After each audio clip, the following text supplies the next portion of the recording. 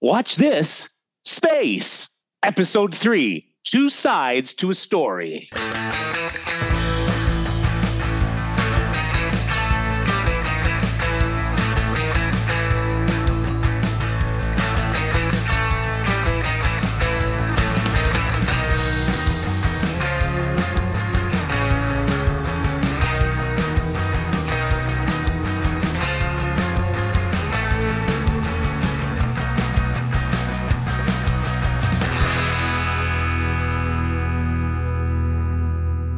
Welcome to Watch This Space, where we dive through the airlock of reality and into the universe of speculative cinema to look at what was and what could be. I'm Alan Williams. And I'm Paul French. And today we're looking at a decidedly two-sided topic, the 1913 production of Dr. Jekyll and Mr. Hyde. So, Paul, what was your first exposure to this classic story? My first was actually from the original. When I was a little kid, my dad used to tell all kinds of stories at bedtime, and he would tell them all out of off the top of his head, and they were stories that he was good and familiar with. And one of his favorites was Treasure Island, of course, written by Robert Louis Stevenson, and that was the story that made me decide I want to be able to read, because I heard that those stories were in books. And so he taught me to read at an early age, and he used to have a particular amount of pride when he would pick me up from nursery school, and they would be like, "Isn't that cute? He's pretending to read that magazine." And my dad was like, "No, he's reading that magazine." And so I got really into this. I'm sure I've talked to you about them before, but these little classics illustrated books, like, you remember, like, they would have those Spider-Man books where they had like the in the corner they had like the flip book thing, and so they were like like little books, maybe 5x3 at most, and when I was a kid, at least here they were called like a Big Little Book or something like that. It's exactly those. And so they did a bunch of them. So when I say Classics Illustrated, you're right. It's not the right term. And I should know, because I found at a convention this last summer, the Count of Monte Cristo in that format. And this was where I got a lot of my early books. I got Treasure Island and The Three Musketeers, which I read until it literally fell apart. And my dad, a number of years back, actually bought me a proper Dumas version. But they had a bunch of them, and I collected them. And there were and so basically you'd have like a page of text, and then you'd have a drawing. Generally, it was clearly by like a comic artist of the day. This was just another way for them to earn some cash, and had things like Hound of the Baskervilles and Connecticut Yankee and King Arthur's Court and all these books. And then it was like, oh, here's another one by Robert Louis Stevenson. And it was, of course, Dr. Jekyll and Mr. Hyde. Now, it was an abridged version, as all of these were. But it was still, you got the gist of the story, and I absolutely loved it. And later ended up going out and buying a proper version of The Strange Case of Dr. Jekyll and Mr. Hyde, which was the unabridged text. And that was probably when I was about 8. And read the heck out of that. I hadn't seen any movie versions until much, much later, so it's going to be interesting when we talk about it. But recently, and I've mentioned this before, there is a series of annotated classics, and there's one of Frankenstein that's on its way. I ordered it after we talked about it the other week. So these are annotated versions done by Mysterious Press, which is from Penzler Publishers. And they're doing these like deep annotated versions. This one gets into all of the different uses of Jekyll and Hyde in comics, including, those Marvel classics editions, and here's a Batman one by Paul Jenkins and Sean Phillips, and and it gets into a bunch of the different movies. You got a bunch of the movie posters. There's an intro by Joe Hill, of course, the son of Stephen King, and a hell of a scary story writer in his own right. And then you get into the book, and there's all these annotations of sort of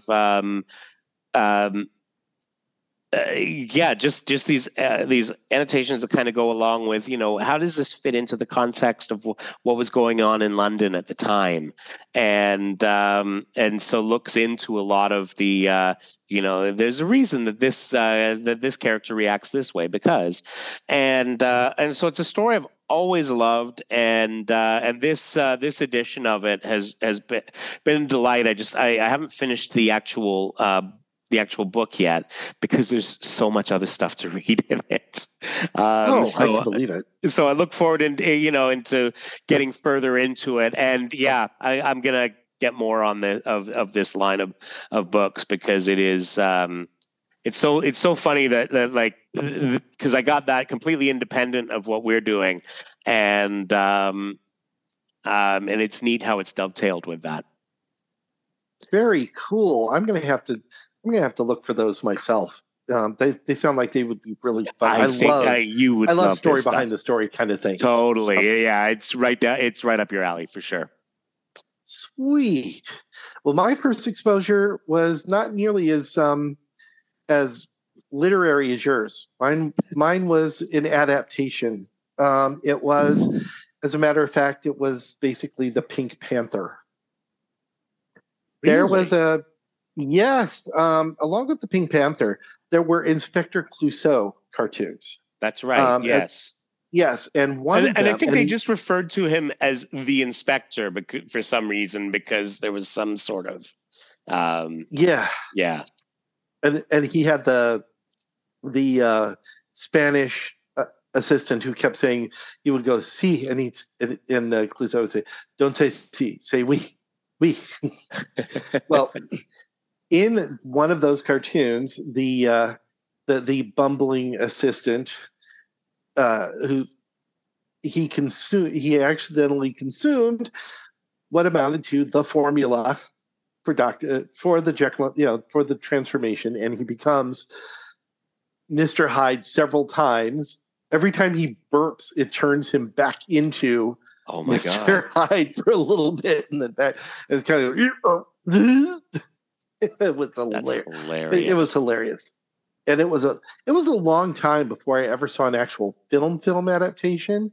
And I only remember watching it once. Mostly I just know the story. I haven't really seen too many. Like I have a nice set of the Universal Movie Monsters collection. Yeah. And I'm pretty sure Dr. Jekyll and Mr. Hyde's in it. And if it's not, it should have been. But that would have been the Frederick March version.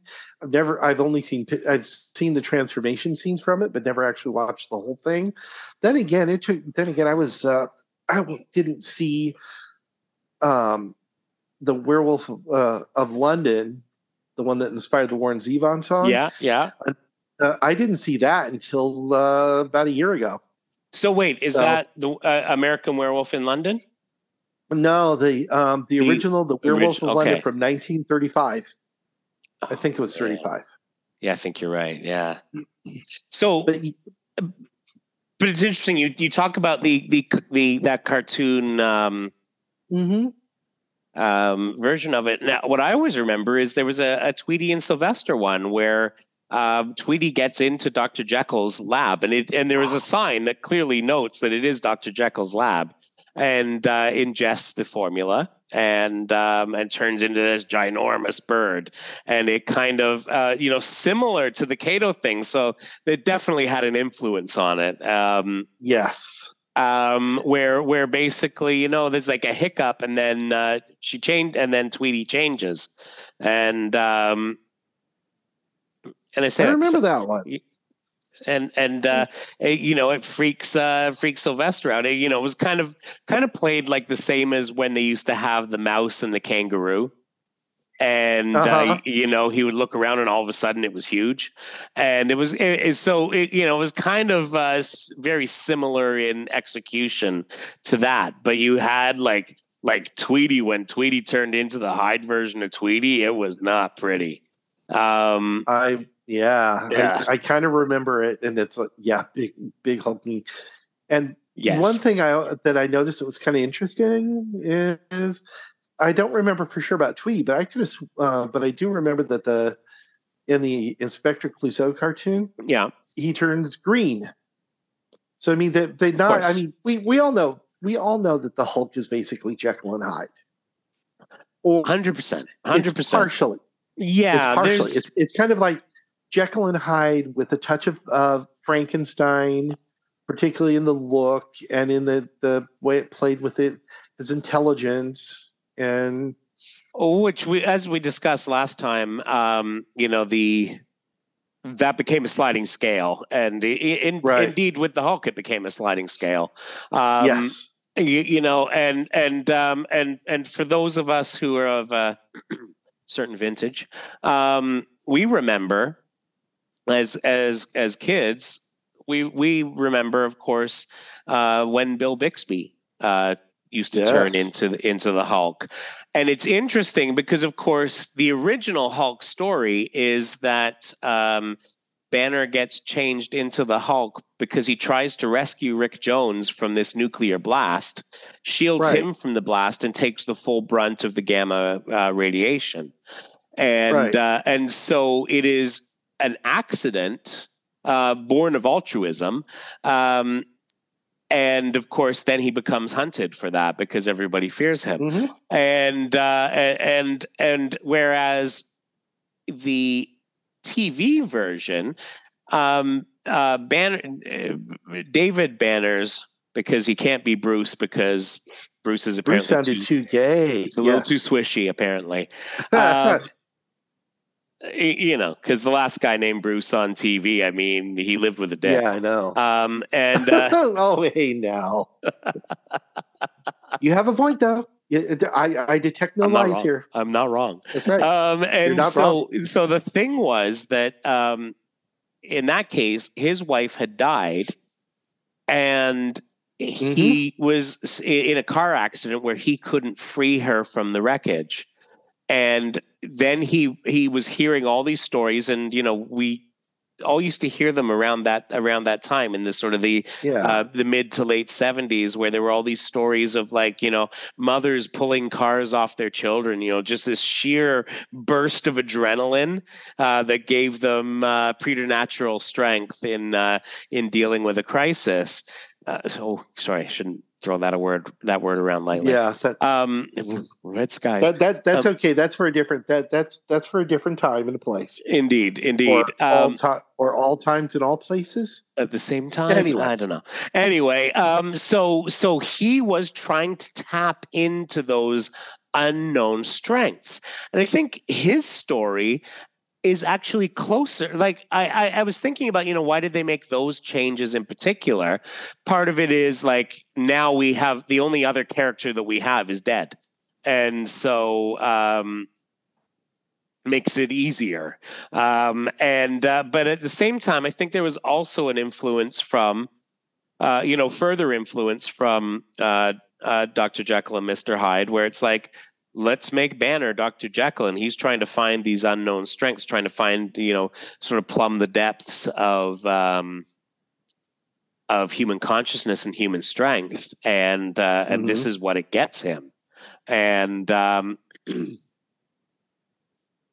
maybe I'm probably getting ahead of myself, but in my feeling, it's kind of what we talked about when we talked about Frankenstein. It is this idea of man trying to dig deeper than they should. Yeah. And absolutely. What it does. Yeah. This is all about another. In many ways, it's another science gone wrong type of scenario. But for different reasons, and I think the different reasons are what make it really interesting. Absolutely. So shall we dive into this? Please, let's. All right. And as the airlock of reality opens and we look in, we know the classic story of the strange case of Dr. Jekyll and Mr. Hyde. Now, what a lot of people don't know is that it's inspired by something in real life. A man named William Brodie from Scotland. And remember, if it's not Scottish, it's crap. Yes. So William Brodie was a locksmith who was apparently a paragon of high society by day, but he led a gang of criminals at night. What he would do was he would use his own tools and also create copies of the keys whenever he was installing locks in the truly rich people's houses. And he and his gang would break in at night and steal money, valuables, all to fund the gambling habit he had, and also to provide for the 2 mistresses and the 5 children they had between the 2 mistresses. Oh my goodness! And that's not even counting his own home. Right? Yes, exactly. He had a lifestyle to support. Yes, there is a great overview of it that makes a reference to Brodie. There's a YouTube video, which we'll have in the show notes, called The Bizarre Truth of Dr. Jekyll and Mr. Hyde. And also there's a great article out on Historic UK about, as he's called here, Deacon Brodie. And it's very interesting. It says that they couldn't find any hard evidence to incriminate Brodie until they searched his house. Mm-hmm. And he was going to be executed. And this is a great story. This is just great. He had bribed the hangman, I'm quoting directly from the site now, to ignore a steel collar he was wearing with the hope this would defeat the noose. But despite the arrangement he made to have his body quickly removed following the hanging, he could not be revived. The final irony was that Brodie was hanged from a gibbet which he himself had only recently redesigned. He proudly boasted to the crowd that the gallows upon which he was about to die was the most efficient of its kind in existence. Brodie was buried in an unmarked grave at the parish church in Buccleuch. I guess that's how that's pronounced. I have no idea. It's Scottish. It's all made. It's Gaelic. Yeah, it's Gaelic. Exactly. It's if it wasn't Scottish, it'd be crap. So well, the only thing worse than trying to read Gaelic for me is trying to read Welsh. So, oh yeah, no, that's fair. That's fair. And at the end of the day, whatever they served to eat at the funeral, likely based on a dare. As is all Scottish cuisine. I am not on my own on this. I have some Scottish blood, so it's all fair. Oh, most of my ancestry DNA profile says I'm from Great Britain and Ireland. And same. With the smattering of Scandinavian and Northern European Jewish. Really? Interesting. Yeah, I mean, you can't be from the UK and be just one of them.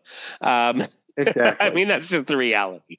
Yes. I think I've shared before. My dad was brought up in the British school system of the 40s, and where they were taught that the Irish are devils and watch out for them. And it was many years before he was able to kind of break free of that programming. And, it kind of stemmed from, me noticing at one point there was a map of Ireland and it was like the name French was like from this region. And it's like, oh, hey, it's an Irish name. And he's like, what? Because, the programming it was for real. And, and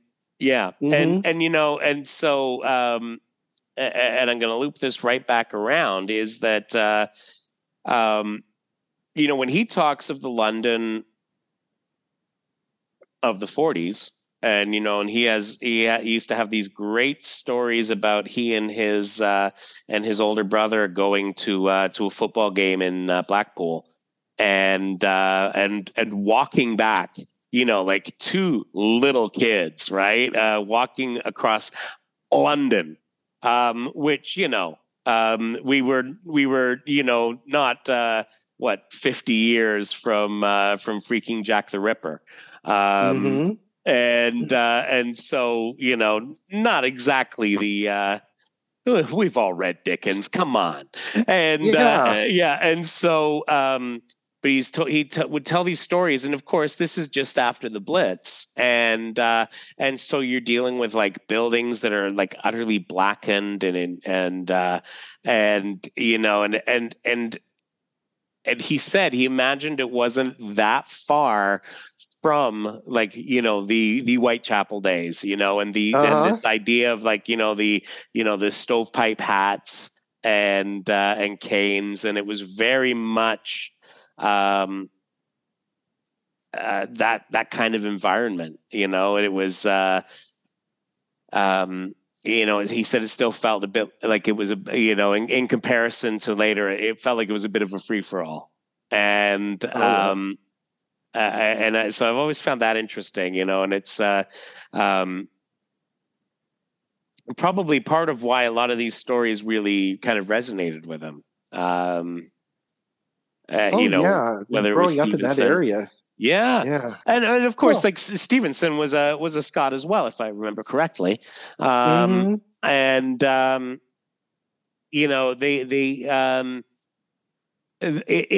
the book certainly paints, remembering back to when I first read it. As I said, I've been too caught up in the annotations to get into the text as much yet. But and so it's been a number of years since I last read the original book, and it paints a vivid picture of London society as well as sort of the underbelly of the city, and it's that dark picture. It's that it's the thing that made it easier to read From Hell, for example. Speaking of Whitechapel and yes. that era, and just like the grime of the city. As with many cities, gentrification has put a bit of a spit shine on things, but right. it wasn't that long ago that it was a very different space, and oh, for sure. I mean, this seamy underbellies all over the place. Yeah. I mean, shoot, I live in Chicago. Hello, exactly. Yeah. Al Capone. Anyone? There are still some areas where I live right now. Rogers Park is starting to undergo some gentrification. I think it's because it's right there in between. We're basically in between Evanston and Loyola University. Okay. So so you got Northwestern up to up the road a bit, and you've got Loyola down the way a little bit, and all the and but at the same time, we're also not that far from the end of the Red Line. One of the ends of the Red Line at the over on Howard, and the Red Line is a lot of homeless people riding, or I guess they call them unhoused now. Yeah. But yeah, riding those trains because it's a way to stay warm. So long as they don't leave the station, they don't pay again. So they can stay riding those trains back and forth all night. Yeah, if they need to. And it's there's a seamy underbelly to everything. And this was a very real part of London at the time as well. Again, we've all read Dickens. Yeah. Well, what I found really interesting is that the novel was actually published about almost exactly 100 years after William Brodie died, after he was hung. So we're talking taking inspiration from a 100-year-old story, and applying it, and yet it's still the way it still fits. That it's still the idea of the seamy underside and the repression of the Victorian era. Yeah. Yes. Yeah. Yeah. Good point. Good point. Because when you get into it, I mean, that, Hyde is very much the opposite of the button down, Mm-hmm. repressed individual. He is very much a, often, portrayed in various things as a, as a monster. But really, when you get down Right. to it, it was more of a uninhibited expression of id. Essentially, Yes. and That's yeah, yeah. That's And if you think about it, this is roughly in the era when psychoanalysis was coming out. And let's see, when was so we're very Sigmund much in the Freud? in the early Freud era, aren't we? I think so. I'm double checking his age now. Let's see. He was born in 1856. So yeah, he would have been. I lived to 1939. Lived a decent age. But yeah, we are talking right in that time when Freud was doing all of his discussions about the id and Yeah, the and the ego and the ego, and yeah, superego. yeah, And then it's also around the time of the of Jung and the collective unconscious was he that early? idea. I didn't realize that. I thought so. I thought he was more of Yeah, a contemporary. I could be wrong. I could easily be wrong because well, it's I've slept since then, fair. but no, But it's not that. Freud Not that. completed his he set up his clinical practice in Yeah, 1886. Yeah, yeah. And the ideas of Jung would have come after 1900 because Jung was born in 1875, so right, he wouldn't be at that point yet. But it's already starting, because the idea of the id kind of led into Jung's ideas of the collective unconscious. So there's a little, so but you feel that you see the action against the repression, the right. repression, the and to some extent, you could even argue that there's some of that Oedipal complex going on in there. That in a Yeah, I can sense, see that. Yeah, that in a sense he desires almost desires to kill his father. If you think of Hyde as the child of Jekyll, because okay. he's inside, Because he's in love with. born Oh of my him. God! Yeah. Yes. Oh yeah, and he wants to take over, and he wants. So it's that whole. It's the weird idea of almost almost exactly an Oedipal complex brought to life in the sense of self-sabotage. Yeah. Ooh, boy, and I just Wow. thought of that. I literally just thought of that. That's just wow. But let's give a little background on this version of the film, Yeah. because this is not the first adaptation to film of Dr. Jekyll and Mr. Hyde. The first one came in 1908, but believe it or not, in the next 17 years, there would Yep. be 25 versions of the film produced. It was popular. As a matter of fact, there was another version that came out the same year, 1913, as this one. And like I was telling you before we started recording, I even went out to YouTube and accidentally put in 1912 instead of 1913 and ended up watching a second version of Dr. Yeah. Jekyll and Mr. Hyde. Now, one of the most interesting things I find about this is that this predates the Frederick March version, the Universal Studios version, Right. by 18 years. But ironically, they're both Universal Studios. This was produced by the Universal Film Manufacturing Company Incorporated, which became Universal Studios. Yeah. So actually, they made one of the first Dr. Jekyll and Mr. Hyde. Not the first, but one of them. It's interesting how it predates it. There are some interesting celebrities that are associated with various film versions of Dr. Jekyll and Mr. Hyde. There's a well-known version from 1920 where John Barrymore played. Right. Played him, and John Barrymore was the brother of Lionel Barrymore. So anybody who knows It's a Wonderful Life, and I do, would remember Mr. Potter, Old Man Potter. Old Man Potter. Yeah. Why? Also, he's not even a real cripple. and then John Barrymore is also Drew Barrymore's grandfather. Right. I mean, the Barrymores were just a big dynasty in there, like Ethel. Totally. And John, when you see John, and then you see his, Drew's father, like the resemblance is huge, right. It like I looked at the poster for that version, and it's like, any pictures I've seen of the guy, it's like, yep, that's him. Mm-hmm.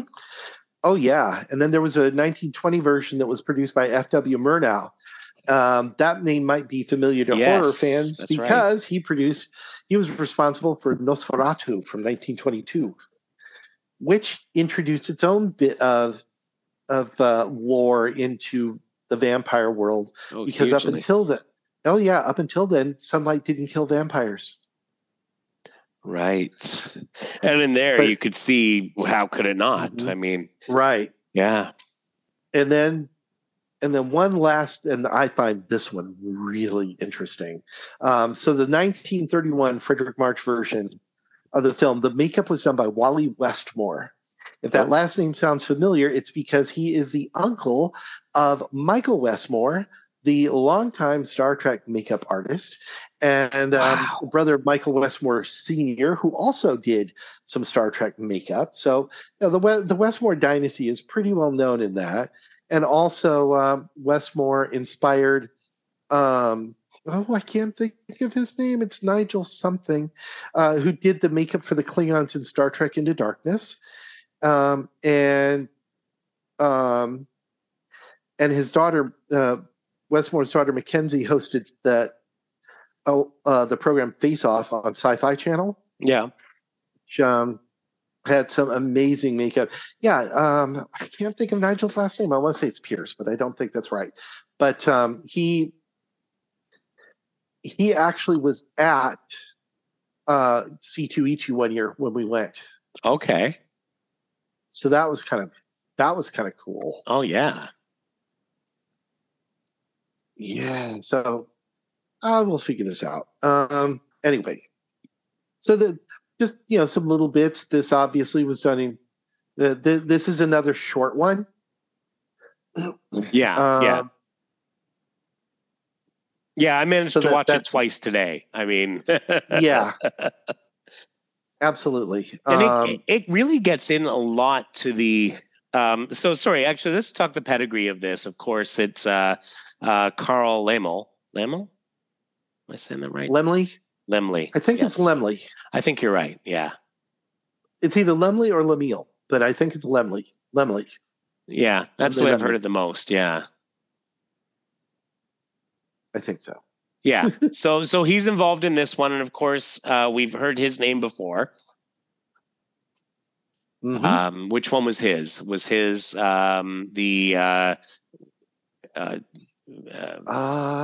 Visit to Jupiter, or yeah, I think so. Yeah, I'm double checking because he's a name that you would hear a lot. Associated with definitely associated with some horror. He is. He did the Lon Chaney Sr. versions of Phantom of the Opera and The Hunchback of Notre Dame, and also The Man Who Laughs with Conrad Veidt, right? Which was the inspiration for the Joker. Mm-hmm. Absolutely. You're right. It is Laemmle. I'm looking at it on Wikipedia. Same. And thankfully, I know the IPA, the International Phonetic Alphabet. So I'm looking and going, oh yeah, Laemmle, got it. Laemmle. There you go. That's right. So I mean, and this is a guy who, definitely in that early stage of Hollywood, he was there. As they say, he was one of the co-founders of Universal Pictures. Indeed, was the owner until 1934.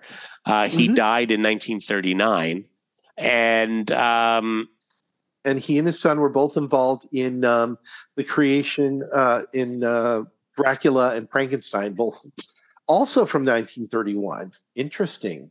Yeah. Yeah, it's a lot, right? Yeah, so that's kind of the he made it. He had a good run. He made 72. He's all right. Yeah, that's a good run.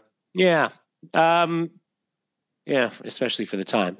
But this was one of his earlier movies, and he originally worked. Actually, he settled in Chicago for a while, and maybe someone ran into him.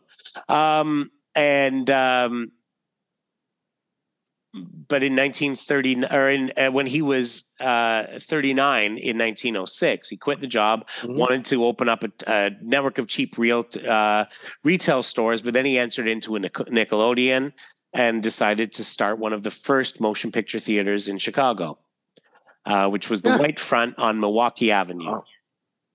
Oh, I found that name that I was thinking of. It wasn't Nigel. It's Neville Page. Okay. I probably got probably just was combining Neville Page into Nigel something.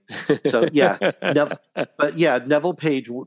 I remember actually being near seeing him. Yeah, seeing him on the convention floor. Oh, that's neat. On the show floor. So with some of the, I can't remember who they were, but a couple of the winners of previous seasons were with him. It was the year that they started doing, because Neville judged the season. He judged the first Champions of Cosplay contest that they had in for C2E2. That was when C2E2 became part of the big Champions of Cosplay. Okay, kind of like the kind of like the golf Grand Slam kind of thing, where you got to use the Masters and the U.S. Open and all those. Same thing. Exactly. You get your green jacket, and that's right. And away you go. But here's one of the neat things is that the person basically he challenged Edison's monopoly on moving pictures. Yes. And like there's the cool thing, right? So, just last week we watched the Edison produced version of Frankenstein, and here we are with his with Edison's major competitor, Laemmle, and so one of the things that he started doing was advertising individual stars like Mary Pickford and Florence Lawrence. Well, that's an unfortunate rhyme, and basically, kind of almost kind of creating the star system, right? Because that wasn't a thing before that, and we would see a number of years where it became you were under contract to the studio, but they were still, promoting the personality, and maybe not realizing that at some point that contract is going to run out. And anyway, so Laemmle was a big part of that, and kind of that push forward for the movie industry. Absolutely. So, I mean, when you look at sort of the influence of something like this in science fiction, again, it is science and it is fiction, and it is, like you said last week, like it's the passing of eras, right? Like here it was more chemical. And so it's that chemistry side of things, and I think you're right there. The burgeoning school of psychology and sort of understanding psychotherapy and all these different things was kind of bringing things to the fore that were being used in fiction. And you always get like the thing about Jekyll and Hyde is it is the classic. Here is the the happy Ionian situation, and then the Dionysian force bursts in to tear it all asunder, and that, so I mean, a lot of sort of simple literary devices, I mean, that have been at play always. Is that classic good versus evil, that heads versus tails, the Yes. that we would later see, and in fact, one of the Jekyll and Hyde things for a Batman issue, they had a picture of Two-Face on the cover, right? And so, yeah, there was even there was an adaptation in Elseworlds. It was called Batman Two Faces. Mm-hmm. It had where I believe, I remember, Batman and the Joker. Batman literally was the Joker transforming. It's like, Batman would transform into a version of the Joker in like Victorian London. Another thing too, Abnett and Lanning wrote that, by the way. Oh yeah, Abnett and Lanning. Yeah, I know them exactly. With art by Anthony Williams. Okay, and then now the thing that always gets me about this, though, and this is not something I hear a lot, but I also wonder how much of Stevenson's original notion, the whole, with chemicals and everything, was inspired by opium dens at the time. I mean, there was some pretty hefty drug use at the time, and you're going there, aren't you? Yeah, and here, 1913, we're getting into another. We're not at the Prohibition era yet, obviously, right? But we were at a time when there were already starting to be some films, some anti-drug films. Not Reefer Madness. That's much later. That's a little ways to go. Yeah. Yeah, but there were some. I remember somewhere seeing a silent film that was literally kind of a precursor to Reefer Madness. Oh, and there was all kinds of stuff like that, like and you would get comics drawn, sort of underground comics at the time, that were getting into a lot of that stuff. Another interesting aspect to that is when you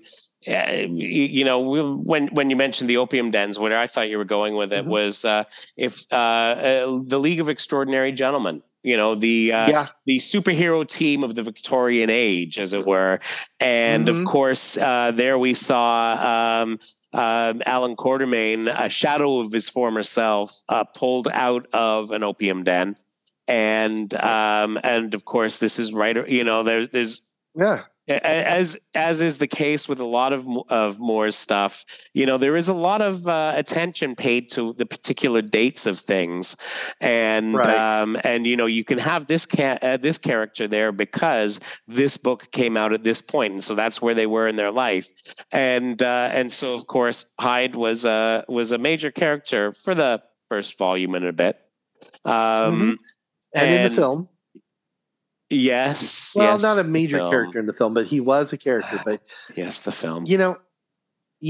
Well, I know, but I like the film actually. Oddly enough, I only read the second volume of League of Extraordinary Gentlemen, so the one that focuses on the War of the Worlds. Yes, which is great. Yeah. See, to me, Moore is not one of my favorite writers. Okay. I'm hit or miss with Moore. Yeah, so that's fair. I kind of preferred the movie, but because I wanted the fun action tale. Yeah. Moore's work is much more subtle. It is, and it is much more building that world, and what changes does this bring upon that world, and but it is also very much every page is just redolent with references, and it is why Chris Robertson started up Monkey Brain Books, was because Jess Nevins had done his annotations, and it was like, oh, someone should put these out, and I guess it'll be me, and oh yeah. and so, but like, you can read the thing I like about it is you can read the story and not know all the references and think, yes, it's a Right. pretty good story. And then you find that when you break into that extra layer with the, this character is such and such as noted by this, thing that they're holding or whatever, Mhm. or they say something in conversation that is a reference to, and it's like, oh my God, everything that is on that page is there for a reason, and I have mad respect for that. But what I'm saying is it really does build the world of that time, Yeah. and it is far more chaotic than we all think of, like, as you get back into the older days, it's all just a simpler time, and it's not. No, it's not. And something like this, and especially, you going from the book to the film, Mm-hmm. you lose some of that world building, but you still, I Yeah. think this film did a pretty good job of capturing some of that. Definitely capturing the feel of some of it. I'll admit I saw it once on a plane, not the ideal situation for it, and when I see that, yeah, the screenplay was written by James Robinson of all people, like, Yeah. I need to give it another look. Clearly, Yeah. I think it could be one of those things where maybe you don't like it as much. But looping back around to the 1913 film, yeah, there's an interesting thing, a comparison in there, in that if you look at the film version of Dr. Jekyll and Mr. Hyde in League of Extraordinary Gentlemen, yeah, you notice that Hyde's this big hulking monster. Well, that actually kind of goes against, it's been a while since I've read the book, but it seems to me that goes against what the way Stevenson describes him. yeah. That it's like he's actually, and this is where I give plenty of credit to the actor. What was his name again? King Baggett. What a name! Yes. Yeah. But I give him a lot of credit. He's no he's no Lon Chaney Senior, but Yeah. his Mr. Hyde. The fact that when he in the transformation, he literally hunches his body down. And this is what I'll just share from you from Stevenson's text. Yeah. Ed Field says, well, I can't see what harm it would do. It was a man by the name of Hyde.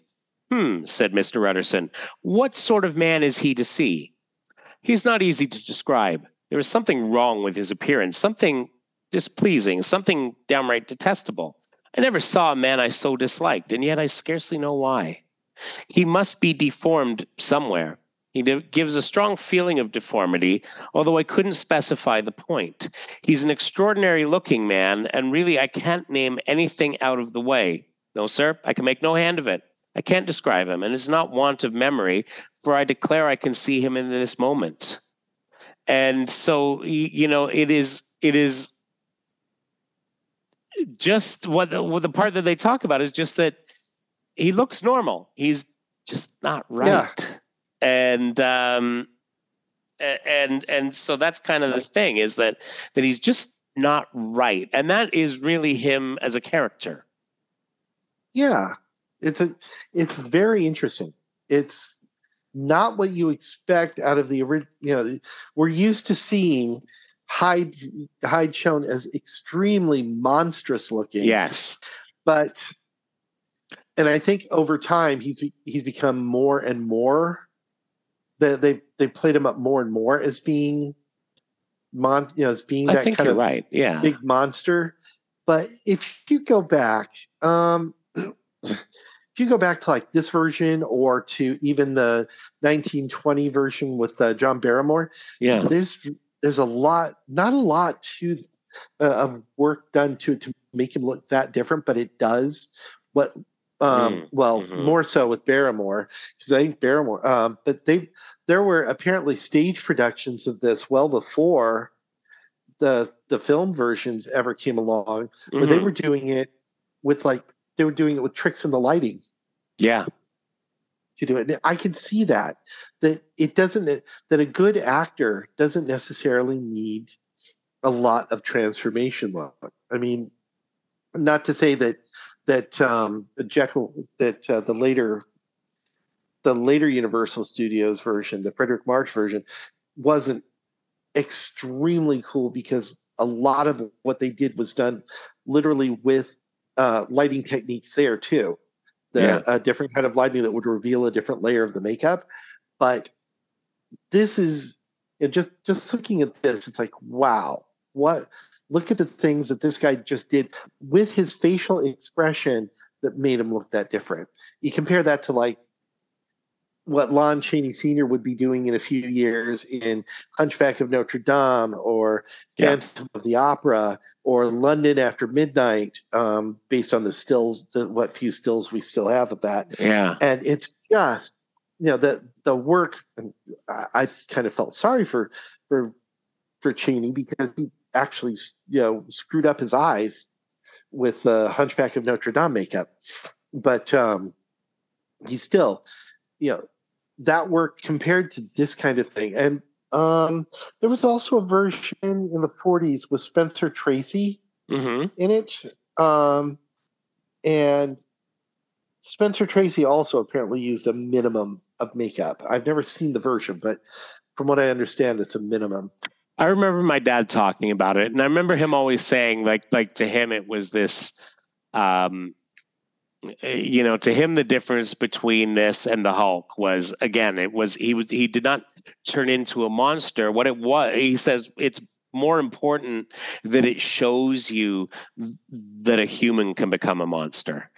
And and so that sort of side of it. And sorry, I was also looking up. I had heard that there was a version that Johnny Lee Miller but maybe I'm mixing it up with something else. Johnny Lee Miller and Benedict Cumberbatch were doing, where they were switching off roles, but maybe it's not this. Maybe this was in the same conversation, but I'm not finding it. But one thing I did want to point out is like we talk about all these versions of it that came out sort of, in the first half of the 20th century. It's not for all the remakes of Dracula and Frankenstein we've seen, indeed even The Mummy. This isn't one that has come up, and I wonder why that is. I don't know. Is it that look at the? I don't know. Is it that look at the cultural side of it that they can't get past and sort of transfer it to current class differences? I wonder if that's it. There was a 1990 TV version with Michael Caine as Jekyll. Really? Oh, and and actually we're mispronouncing it. All this time. It's actually supposed to be Jekyll. I remember that from that video. I can't do it. I can't either. But apparently, if you go back to the Frederick March version, they're pronouncing it correctly. There is also a version of Jekyll and Hyde from 2021, when his close friend Dr. Henry Jekyll is accused of a horrific murder. Lawyer Gabriel Utterson launches his own investigation, only to discover a secret more shocking than he could have imagined. Interesting. Yeah. So there's one that was just done a couple of years ago, but they're all smaller. They're all And there's this one. I just found one that on Deadline that was staged in February of 22, and they were live streaming it to selected Scottish theaters, and there was talk about another movie version coming out, but nothing since. Yeah, and then I think maybe what might have helped kill it was this really, really goofball modernized version called Jekyll and Hyde Together Again, which doesn't have anything necessarily speaking well for it, from what I can tell. But on the other hand, it did fairly well on the stage. Jekyll and Hyde. Yes. What year was that musical? The musical. Is this the one with Sebastian Bach? Yes, the one with Sebastian Bach. Yes. It came out, started, it premiered in May 1990. And yeah, that's the one with Sebastian Bach in it. Yeah. And that's what I find really, really weird, is the idea that it's well, I remember reading. I read his autobiography, and he talks about that time, and doing that. And so he was in it. It was from 2000. It was in 2000. I was almost going to say it's like from June 15th, 2000 to October 15th, 2000, spanning 6 months.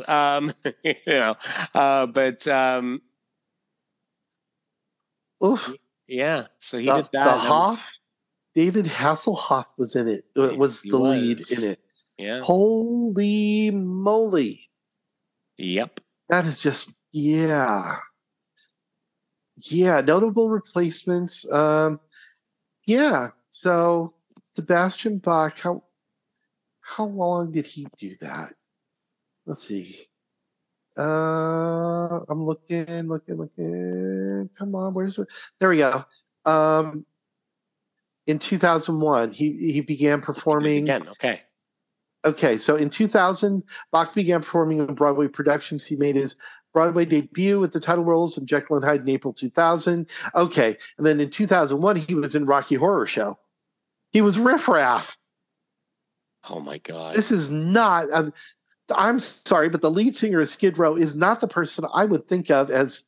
Yeah. It's crazy. Wow. And sorry, I was thinking Cumberbatch and Johnny Lee Miller. I should have saved this for last time's episode. They did Frankenstein, and what they would do is each night they would alternate who played Frankenstein and who played the monster. Oh, wow. And it was directed by Danny Boyle of Train Spotting and all the other things fame. And so he directed it. And yeah, Cumberbatch was either the creature or the doctor, depending on which night you went in, and they would trade off, which I think is just genius. And God, I would love to watch them both do that. Yeah, for some reason, I guess I thought that was Jekyll and Hyde, because it just, again, it's, playing two sides of that certainly had coin. the right feel. Yeah. But yeah, I think that physical deformity idea of it, and the what I like about the way Utterson describes it in the book is that he says, I don't know what it is. He's like, it's some sort of physical oddity, but I can't put it into words. It's just that he is just in general unsettling, and perhaps that is more the point. And I thought that Baggett, King Baggett, did a really good job of that in this movie. And because it was very short, and I like that they played around with he has to take the antidote to change back to Jekyll. And I find it interesting, because of course a lot of people play off it, much like with Frankenstein and his monster. They play off the stupid monster game, right? Where it's like, he gets really dumb. But in this, it's like, Hyde's smart. Hyde's like, I got to mix up some antidote. And he knows when it's not a good time for him. And, much like the, what's his name? The guy from the 100 Years Before. Brody. Brody, yeah. William Brody. Much like Brody, he knows that I need to cool it and get back to putting on the good airs, because that is what ensures that I can live in the lifestyle to which I am becoming accustomed.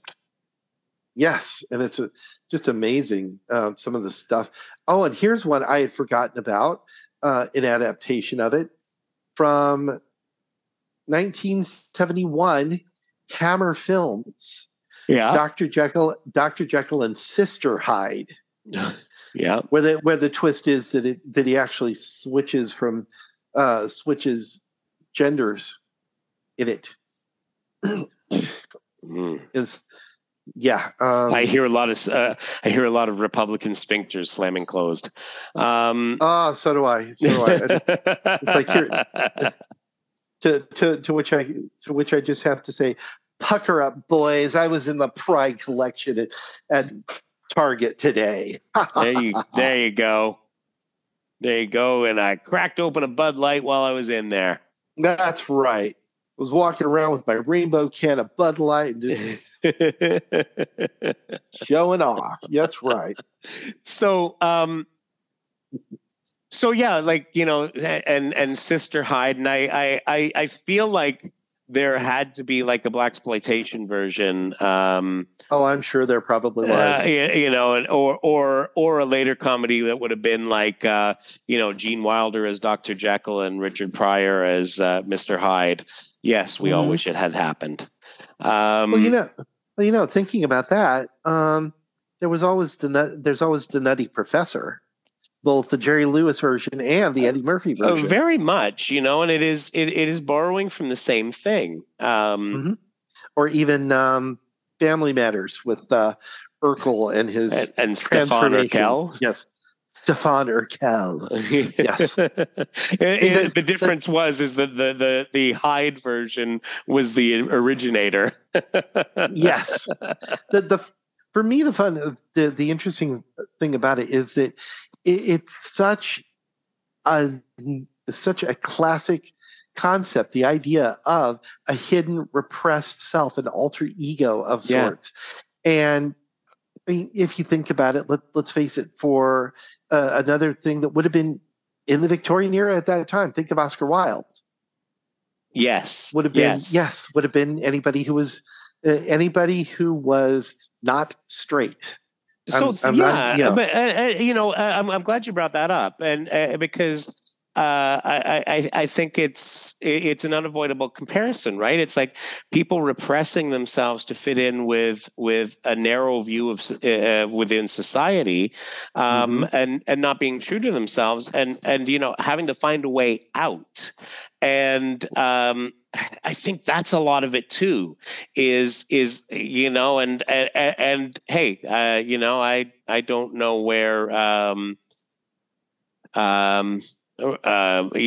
know that Stevenson had some back and forth politically at the time, and certainly by the time this came out, he was really he only had another 8 years to go, and so. But I think to myself, like, like you think of repressive Victorian times. And this idea of I think there's a case that can be made for the picture of Dorian Gray is like basically like I'm putting this side of myself up there, and it is living my life for me, and whereas with this, that idea that coming out is the exercise that is the finally I can be myself, and it was so in that side that Hyde was in this what Stevenson is saying is that true self is perhaps distasteful. It is more id. Whereas in the case of someone coming out, it is more ego. I don't know. It is more self, right? Like it is more it's more balance. But You know, Here's the way I talked earlier about my dad's view of the Irish, you know, being raised in right. you know that stuff became so pernicious to people, and maybe that was the case in Stevenson's time. Like maybe that's what this was all about. Oh yeah, well, in Stevenson's time, I mean, we are talking the Victorian era. We're talking about a queen who literally wanted long tablecloths to cover up the bare legs of tables, if that story is to be believed. Yeah, and it's like, doesn't surprise me. yeah. So, when I think back, and it's kind of funny because lately I have been listening to a lot of gay history podcasts. Yeah. You know, thinking about it, you know, not just thinking about my coming out, which, believe it or not, was 35 years ago. And a harder time to, yeah, for sure. Well, yeah. It was a harder time too. It was a time and I was in a small college in Northeast Missouri, out in the boonies. You know, you timed that well. You timed that well. Yeah. Let's put it this way. The biggest group on campus at the time was Campus Crusade for Christ. Yeah. They were probably very helpful. I came bursting out of the closet, the only person to be publicly out on campus for the rest of the time I was there, starting with about the middle of my second sophomore semester. So, yeah. So for like 2 years and a bit. Yeah. And and later they actually created a group, and I was still friends with somebody who was there, and it was somebody who literally said, maybe Alan had the right idea. He told me that, and I'm just like, wow, John, you got to be kidding me. That's amazing. I was like, John, are you serious? And he was like, yeah. So, as a matter of fact, 1 year, not long after that, I went down there. I actually met somebody who was in the group who wanted to meet me because he said that they all knew who I was. That's wild. So it's like, but yeah, I can tell you, you know, coming out at that time, you know, that was only that wasn't that long after the DSM, after the APA took out homosexuality as a mental illness from the DSM. And so back then, if you think about it, and I'm going to tie this into a joke. The joke is, what's the difference between a straight man and a bisexual man? A six-pack. Hey now. Yeah. Damn right. And I'm talking the alcohol here, not the abs. So but seriously, like that when you think about this as being a riff on the repressive Victorian times, certainly if Oscar Wilde had got a hold of this, he would have been all over it. And certainly this would be a riff on everything the temperance societies were saying. And of course, back then, you know, coming out, the minute you come out, you would have been deemed, even now, you do that, and there's a percentage of the population who likes to wear red hats that say MAGA on it, who would consider you a monster. So, I mean, it's still... Which is interesting because, you know, are not they themselves, right? Yes. It kind of breaks off into various chunks, right? It is the repressed Victorian equivalent suddenly being enabled and breaking off into pure id. And maybe that's why it doesn't translate well these days in that form. I mean, you're right. I do recall. There's an episode of Buck Rogers where they had this woman who would transform back and forth. Or think about in the comics, Rose and the Thorn, the original. Yeah. Or even the later version, although it was all, you know, a psychological thing. So, and that still checks out, right? Exactly. The creep is another example of that in comics. Yes. You know, where you got, you know, Jack Ryder, who who comes off as sort of a who comes off one way and in fact is against these superheroes, and then he goes around and turns into one, and coming from the mind of Steve Ditko as well. It's an interesting kind of look at things, right? It is it's always the person you expect. It is the person who complains most that is that which they fear. And,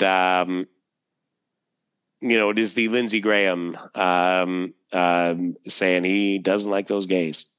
And where, like Leslie Jordan would have been like, dude, I'm tougher than you. Oh, yeah. Leslie Jordan would have looked at him and would have said, well, shit. Yeah. And wait, just sorry, take one moment to raise a glass to Leslie Jordan. Yes. Any excuse, really. Any excuse, anytime. Absolutely. But I actually saw him in a show doing live stand-up.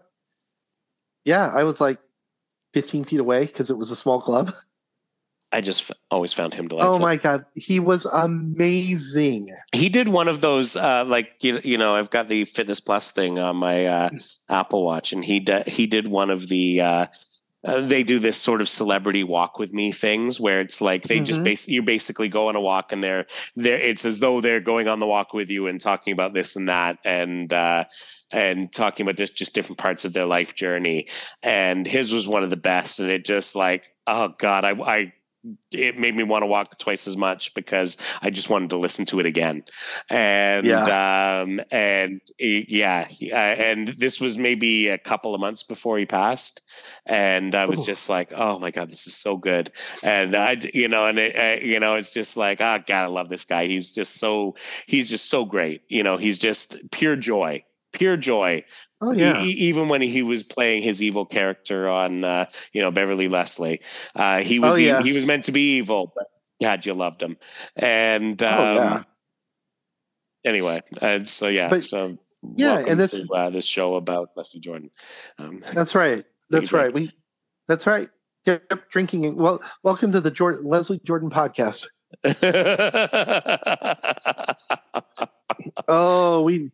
Oh, yeah, folks, if you've never listened to an episode of the Legion of Substitute Podcasters, you need to go listen because you're going to hear some good drinking game material out of there. Indeed. Over time, we'll probably develop our own. Yeah, exactly. But yeah, it is, when you point out, like, again, it's that, I always think of I said Ionian, but I guess it's Apollonian versus Dionysian. I think so. Yeah. Sorry. So that's what that is. It is that always that here is sort of the picture perfect ideal of what it's supposed to be, which it never is. And and then there is this force that invades it and kind of turns it on its head. And again, parallels can be made to civil rights in general, and I just think it's a fascinating set of themes that Stevenson set up, and again, having watched a couple of the movie versions, and that Frederick March one is one that I think, because my dad was a big fan of Frederick March as well, his version of the bounty and that sort of thing. And that kind of takes us to where we are with this is everyone is all up in arms about it. Now, in this case, I mean, Hyde kills people. It's not great. Yeah. Not great. No, it's not. I mean, it's not like he's a force for good. So maybe my comparisons are falling flat just on that. There's another element to that. And that's, I think, also maybe speaks to why it is so difficult to see, so why we don't see a lot of remakes of Jekyll and Hyde lately, is that we've gotten to the point where we don't look at things in such clearly, linearly defined terms, such black and white terms, as Jekyll and Hyde, it's not just about the dangers of drink or something. It's about more, if you were going to use it as a parallel for anything when it comes to like substance abuse, it's a parallel of addiction, because when Jekyll starts turning into Hyde without needing the formula, but still requires an antidote to turn back to Jekyll. That kind of those moments really make you stop and see it for. It's not just this is probably where they can get that comparison when it comes to coming out. It's a decision you make, and then you can't. Then how do you pull an antidote to that? You don't really. Yeah. But because now we're looking at it from a flip side of it, in this, in here in the beginning, still the beginnings of the 21st century, we're looking at it from a different angle, from a flip side of it, and we're not seeing, because we're a little bit less, we're a little bit more about let some of those repressions out, trying to fight. You got so many people fighting against those kinds of repressions now that that maybe just doesn't work as well, that you would have to make it a total period piece. And in a case like that, then you have the question of, well, would the period piece even work? It's a great story. And I think that it's a good caution. Regardless of anything, it's a good cautionary tale, because because at its heart, it's about it's not about it, just letting loose your id. It's about letting it take control. Oh, that's a great point. Absolutely. Yeah, it's not just about, hey, this is this is the evil things that the unrepressed do. It's like, no, it's that Hyde becomes more and more vicious as he the more times Jekyll transforms into him. Right. Yeah. It's a process that builds, and that is something you can even see today. And this may get me canceled in some places, but that's okay. I've already mentioned being in the Pride section of Target, so it's the kind of thing that there are certain political factions in the United States that they've been given they were given a taste of some power, and it got taken away, and they're doing everything they can to hang on, to get it back, or hang on to what they have and expand that power base. And I'm talking both politically and, I'm talking both in the government and out of the government. Mm-hmm. As far, because I used to live out in the suburbs, in the northwest suburbs of Chicago, and I can tell you where I lived, there were a lot of people who, as soon as Trump came into office, they felt like they were entitled to basically bully everybody. Yeah. And it's that kind of thing. It's like, it's almost like, oh, look, we just let our own, our societal version of Mr. Hyde out. Yeah. And so that's why that's actually kind of a good reason why it should come back in some adapted form, so that people see, people get reminded there are bad things that can happen if you don't rein yourself in. Yeah. Yeah. And no one will ever greenlight that. That's right. No. Yeah. Nope. But it was, I believe, Aristotle who said moderation in all things. And that I think is possibly the lesson that I don't think a lot of people take out of Dr. Jekyll and Mr. Hyde. Temperance, moderation. Yes, indeed. Yeah. Balance. Yes. Nice. Well, this has been quite a discussion. Absolutely. Folks, you got to check out this Jekyll and Hyde movie, and you'll see the link for it in the show notes. And please share your thoughts. Yeah. Definitely, and when we want to hear from you, we want to know what you think about these movies too. Mm-hmm. So, before we close, though, let's talk about our Ceti Alpha Eel. That's just like in just like in Star Trek II, we've got a little bug that crawled into our ear and is not letting go. So this week, what's your Ceti Alpha Eel, Paul? Mine actually ties into early-ish days of Hollywood. Well, I guess like, they're not that early, but they're certainly within the first bunch. And it is a book by Ed Brubaker and Sean Phillips, the guys who have also brought us things like Criminal and the Reckless series of recent years. But they did one a few years back called The Fade Out. And it's a standalone series, and it is I've read it a couple of times already, and it's all about basically a guy who is a screenwriter in Hollywood.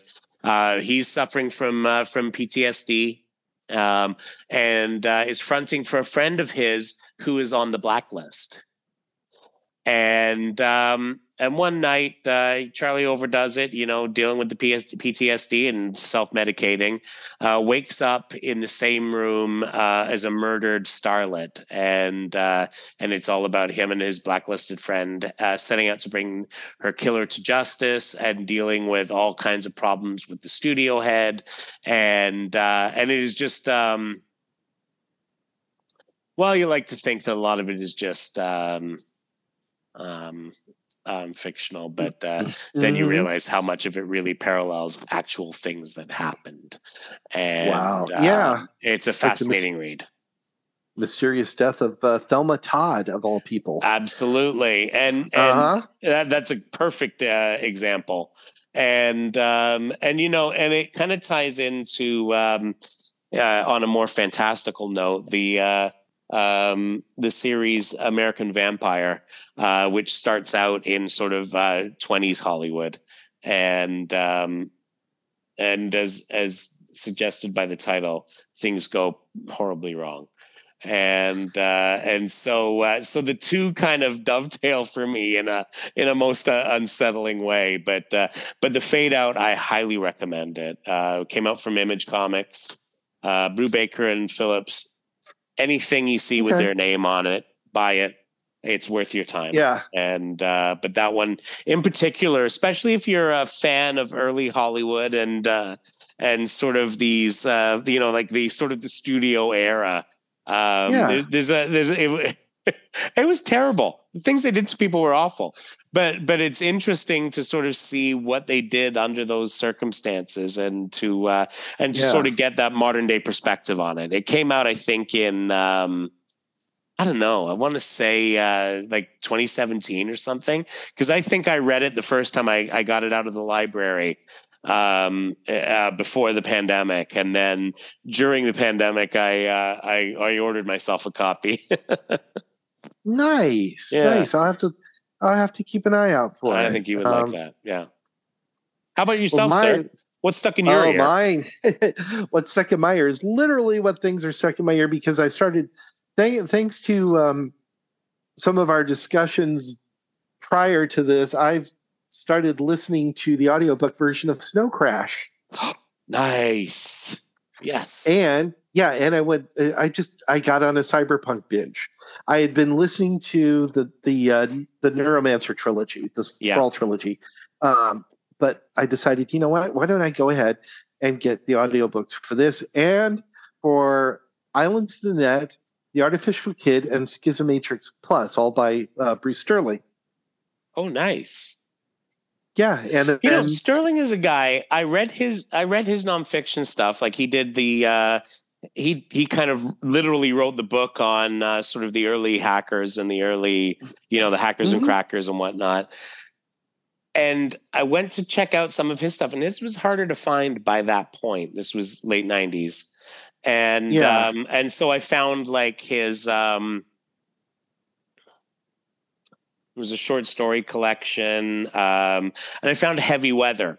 And this was like the same year that Twister came out. So it was no wonder they were putting that one back out again. But anyway, no. So yeah, Sterling's a guy I want to get into further, because I've been reading your research on this stuff, and I find it fascinating. And it was an era that I would have loved, but kind of missed. For the most part. I came into it on the tail end. Cyberpunk was good and over by the time I got into Cyberpunk. Well, Cyberpunk, I mean, it's an era that I would have loved to have been more connected with, but considering that Neuromancer came out in '84, why is that early, wasn't it? Yeah, it's a little too early for, like a 16-year-old me wouldn't have been able to quite handle it, growing up in a small town. But you think of like Neuromancer coming out in the same year that the Macintosh was announced, right? Which had its own sort of battle with Orwell thing in that Super Bowl commercial, and then Gibson comes out with this book that is like these sort of cyberspace warriors. I mean, even invents the term cyberspace because it I mean. And then you look at Neil Stephenson, and where Snow Crash is largely a parody of all that stuff. Yes. Right, and but it so nails it, and it kind of to the point where it kind of twists around and becomes that itself. Exactly. There's a similar There's also a similar book called Head Crash by Bruce Bethke, I think is his last name. Yes, I read that one. Yes, I have that downstairs, and it's that was one of the first ones I think I bought that at the same time that I bought Neuromancer, and I happened to read that one first. And again, it's more of a parody of that, or see that. It's almost dismissive because it's a great story, and I really loved that one. It's so funny you mentioned that one because that's like I say, I bought them both the same day, and I read that one first, and then it was like I really need to get to the source here. Yeah. Oh, yeah, and I think the next thing I want to do is I want to track down Crystal Express, which is by Sterling. Okay. Because that one I haven't read at all. Yeah. So I'm definitely down for that. But I also want to get the Virtual Light trilogy from Gibson. So I'm kind of like going all over the place here. But it's good. That's delightful, though. What a great. If you're gonna go all over the place on something, that's the way to do it. I mean, oh yeah, exciting.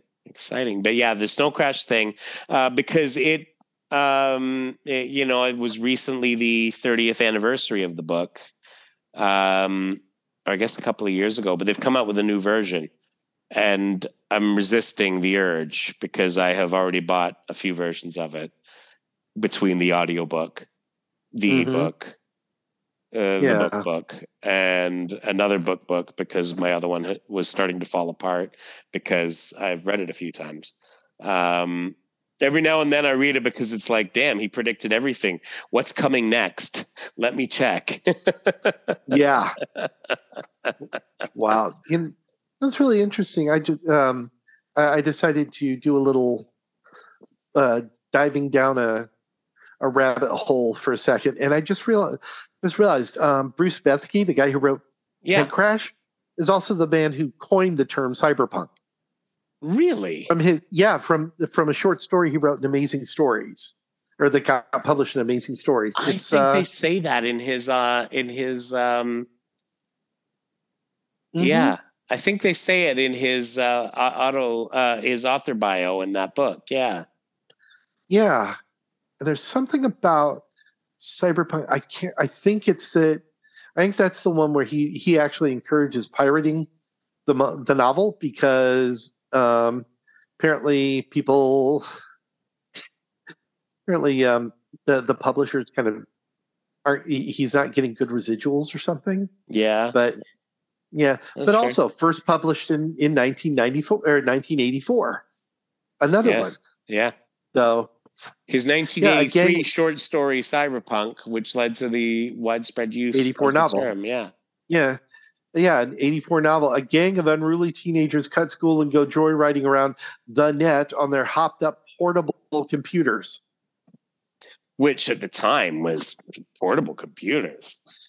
I know. You know, it's like Oh yeah. I was explaining this to my kids the other day. It's like, yeah, so I had my laptop in 1997, and it was huge. Well, I love to tell people the story of the first laptop I got. It was in 1989. Oh man. It was 12 pounds. And then it came with a 5-pound battery pack. So you could either plug directly in, it had a power adapter, or you could plug in the power, actually plug in the battery pack itself, add another 5 pounds to it. It was so long, it stretched past my knees on my lap. Wow. But it was an Epson Equity LT 286E. So it was it was a 286. It had a whopping 40 megabyte hard drive. Whoa. I That's a know. lot of storage space. You'll never fill that. I know. And ironically, after my mom died, went downstairs and discovered she had still hung on to that old computer.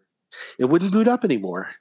But It's the sad thing, right? Technology graveyard.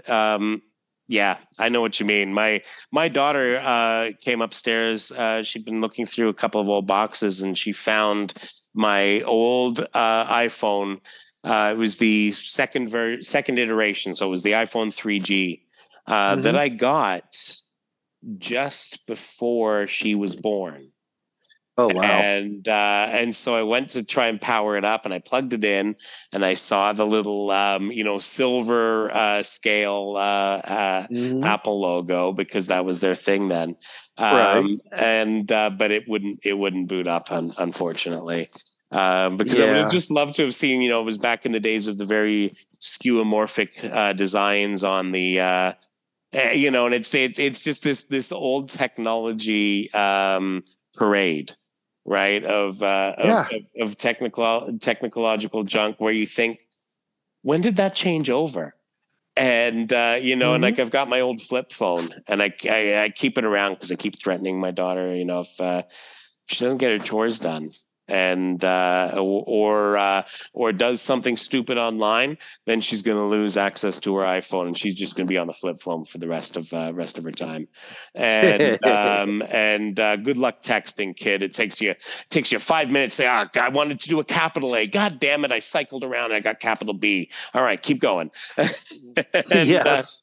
I remember those days. And I mean, it's not that far removed, No. But it's funny how soon we forget it. And for as much as we're of the generation that is like, hey, I remember when you had to search around for a payphone to get a hold of someone, and we remember that, but we were the first to do whatever we could to forget it. Yes. And so this stuff where it's like, yeah, it's new, and it's like, can't imagine this, when I was a kid, but then it's like wouldn't want to go back to that. Oh, yeah. God, no. Well, I mean, I look at it now, and I'm going back in my head, and I think it's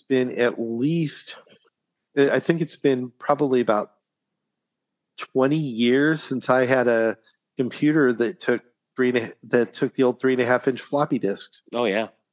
Yeah. The save icon. Yes. Yeah. Yeah. Exactly.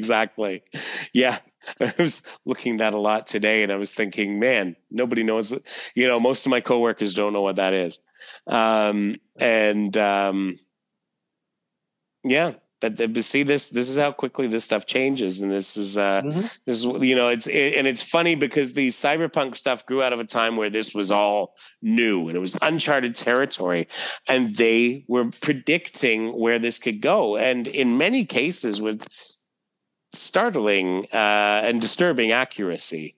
Especially in Stevenson's case, I think a lot in Gibson's case as well. I think Bethke was kind of messing with us too. So but he saw it, but he was like, "Imagine this," and kind of went and did created the Mad Magazine version of it.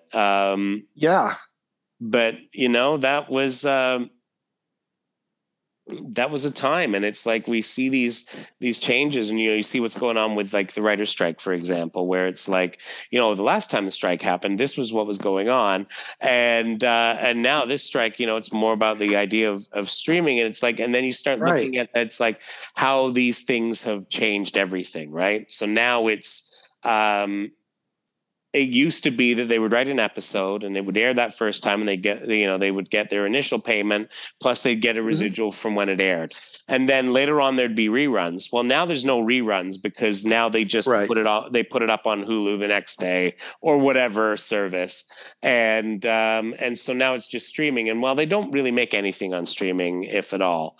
And so, and they certainly don't share numbers. So you don't know how much you should be getting anyway. And it's deeper control of the system. I've got friends who are who actually write for Star Trek Prodigy. And the Bensons? You might have, Julie and Shauna Benson. I know them as well. Yes. Oh yeah, I've been friends with them. I've been friends with them since like 1990 or something. Oh my goodness. Yeah, they grew up not far from they were from Morton. I was from Chillicothe. We were all on a kind of early BBS, internet access BBS called the Heartland Freenet, and that's how we all met each other. No, that's cool. But I'm so Julie, more Shauna than Julie, but we all go. But Julie and Shauna and I go way back. I know Julie more because we did an episode of Comic Geek Speak together and sort of got to know each other there and have kept in touch in the cyberlands. Yeah. So I don't, them. I don't, I am acquainted with. Funny story about that. I hadn't seen Shauna in like 25 years or something. And when she and Julie were doing Batgirl and the Birds of Prey, they came to C2E2, and Shauna and I saw each other, and we just gave each other a big hug, and their handler started to look worried because it was like just big long hug, and it's like, so and she had to turn around and explain. Explain who I was. Oh yeah, we even had we had dinner. We've had dinner a couple times with her ex from years ago, Kyle. Mm-hmm. Yeah, Kyle, who used to always whose handle, well, his like BBC handle was Case, as in Case from Neuromancer. Yeah. Yes. Yeah. So it all comes back around. It does. It all comes back to Gibson. All right. Well, very nice. Look at us taking as much as we can to extend our ear thing. That's right. Well, it's all, when you think about it all, though, it all comes back around to, if you think about it, addiction. If you look at Dr. Jekyll and Mr. Hyde as a tale of addiction, there's another comparison for you: cyberspace and social media. Yes. Yeah, we've been talking about that a lot in this household, and making many changes with that, and it is difficult to break those chains. Yes, and and I mean, the first step is to just try. But Indeed. Yeah. Anyway, Indeed. we have extended this part of the show for long enough. And so, folks, Yes. we will see you all next time. What are we looking at next time, Alan? Next time we are looking at it. We are looking at a tale from 1916 of artificially created beings again. It is called Homunculus. Very nice. All right, folks, you can certainly find that on the YouTubes to take a look so that you're ahead. That's right. Or you can just wait until we talk about it and then follow the link in our show notes. It all works. Absolutely. And so we will see you all later. Yes. Have a good night, all, and a good day, or good whenever you're listening to this. And so, once again, the day is saved, thanks to Watch This Space. Share your thoughts on the things we discussed tonight, or today, or whenever you're listening to this, at watchthisspacemail@gmail.com.